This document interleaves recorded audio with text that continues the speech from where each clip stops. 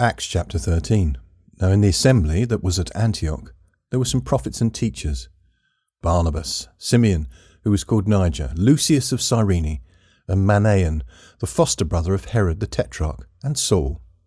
As they served the Lord and fasted, the Holy Spirit said, "Separate Barnabas and Saul for me, for the work to which I have called them."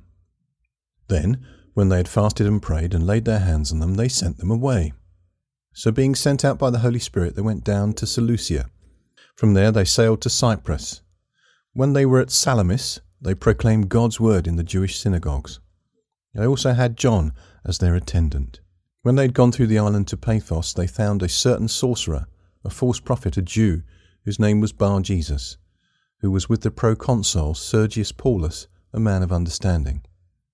This man summoned Barnabas and Saul, and sought to hear the word of God.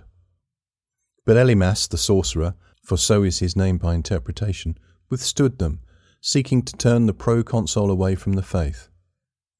But Saul, who is also called Paul, filled with the Holy Spirit, fastened his eyes on him, and said, "You son of the devil, full of all deceit and all cunning, you enemy of all righteousness, will you not cease to pervert the right ways of the Lord?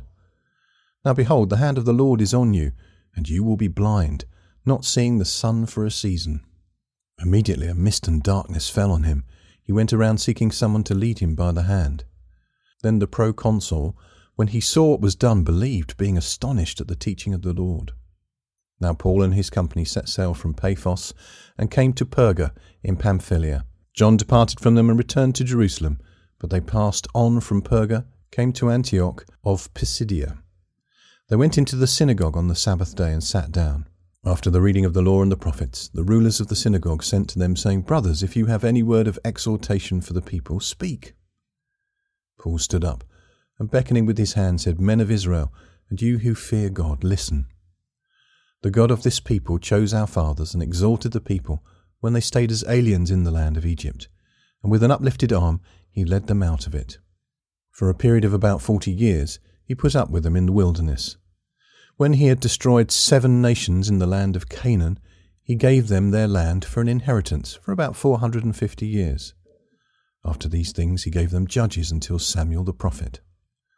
Afterward they asked for a king, and God gave to them Saul the son of Kish, a man of the tribe of Benjamin, for 40 years. When he had removed him, he raised up David to be their king, to whom he also testified, "I have found David the son of Jesse, a man after my heart, who will do all my will." From this man's offspring God has brought salvation to Israel according to his promise, before his coming, when John had first preached the baptism of repentance to Israel. As John was fulfilling his course, he said, "What do you suppose that I am? I am not he. But behold, one comes after me, the sandals of whose feet I am not worthy to untie. Brothers, children of the stock of Abraham, and those amongst you who fear God, the word of this salvation is sent out to you.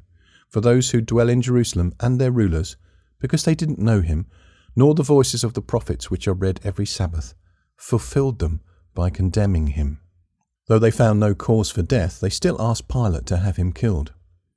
When they had fulfilled all things that were written about him, they took him down from the tree and laid him in a tomb.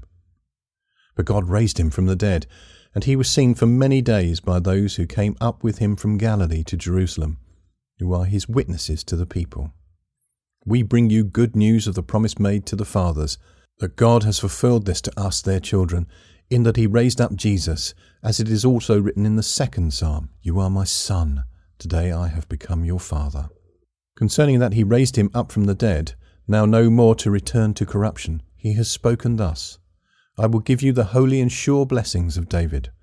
Therefore he says also in another psalm, "You will not allow your Holy One to see decay." For David, after he had in his own generation served the counsel of God, fell asleep, was laid with his fathers, and saw decay. But he whom God raised up saw no decay. Be it known to you, therefore, brothers, that through this man is proclaimed to you remission of sins, and by him everyone who believes is justified from all things, from which you could not be justified by the law of Moses. Beware, therefore, lest that come on you which is spoken in the prophets. Behold, you scoffers, and wonder and perish, For I work a work in your days, a work which you will in no way believe, if one declares it to you." So when the Jews went out of the synagogue, the Gentiles begged that these words might be preached to them the next Sabbath. Now when the synagogue broke up, many of the Jews and of the devout proselytes followed Paul and Barnabas, who, speaking to them, urged them to continue in the grace of God. The next Sabbath, almost the whole city was gathered together to hear the word of God. But when the Jews saw the multitudes, they were filled with jealousy and contradicted the things which were spoken by Paul and blasphemed. Paul and Barnabas spoke out boldly and said, "It was necessary that God's word should be spoken to you first. Since indeed you thrust it from yourselves and judge yourselves unworthy of eternal life, behold, we turn to the Gentiles. For so has the Lord commanded us, saying, I have set you as a light for the Gentiles, that you should bring salvation to the uttermost parts of the earth." As the Gentiles heard this, they were glad and glorified the word of God. As many as were appointed to eternal life believed. The Lord's word was spread abroad throughout all the region. But the Jews stirred up the devout and prominent women and the chief men of the city, and stirred up a persecution against Paul and Barnabas, and threw them out of their borders. But they shook off the dust of their feet against them, and came to Iconium. The disciples were filled with joy and with the Holy Spirit.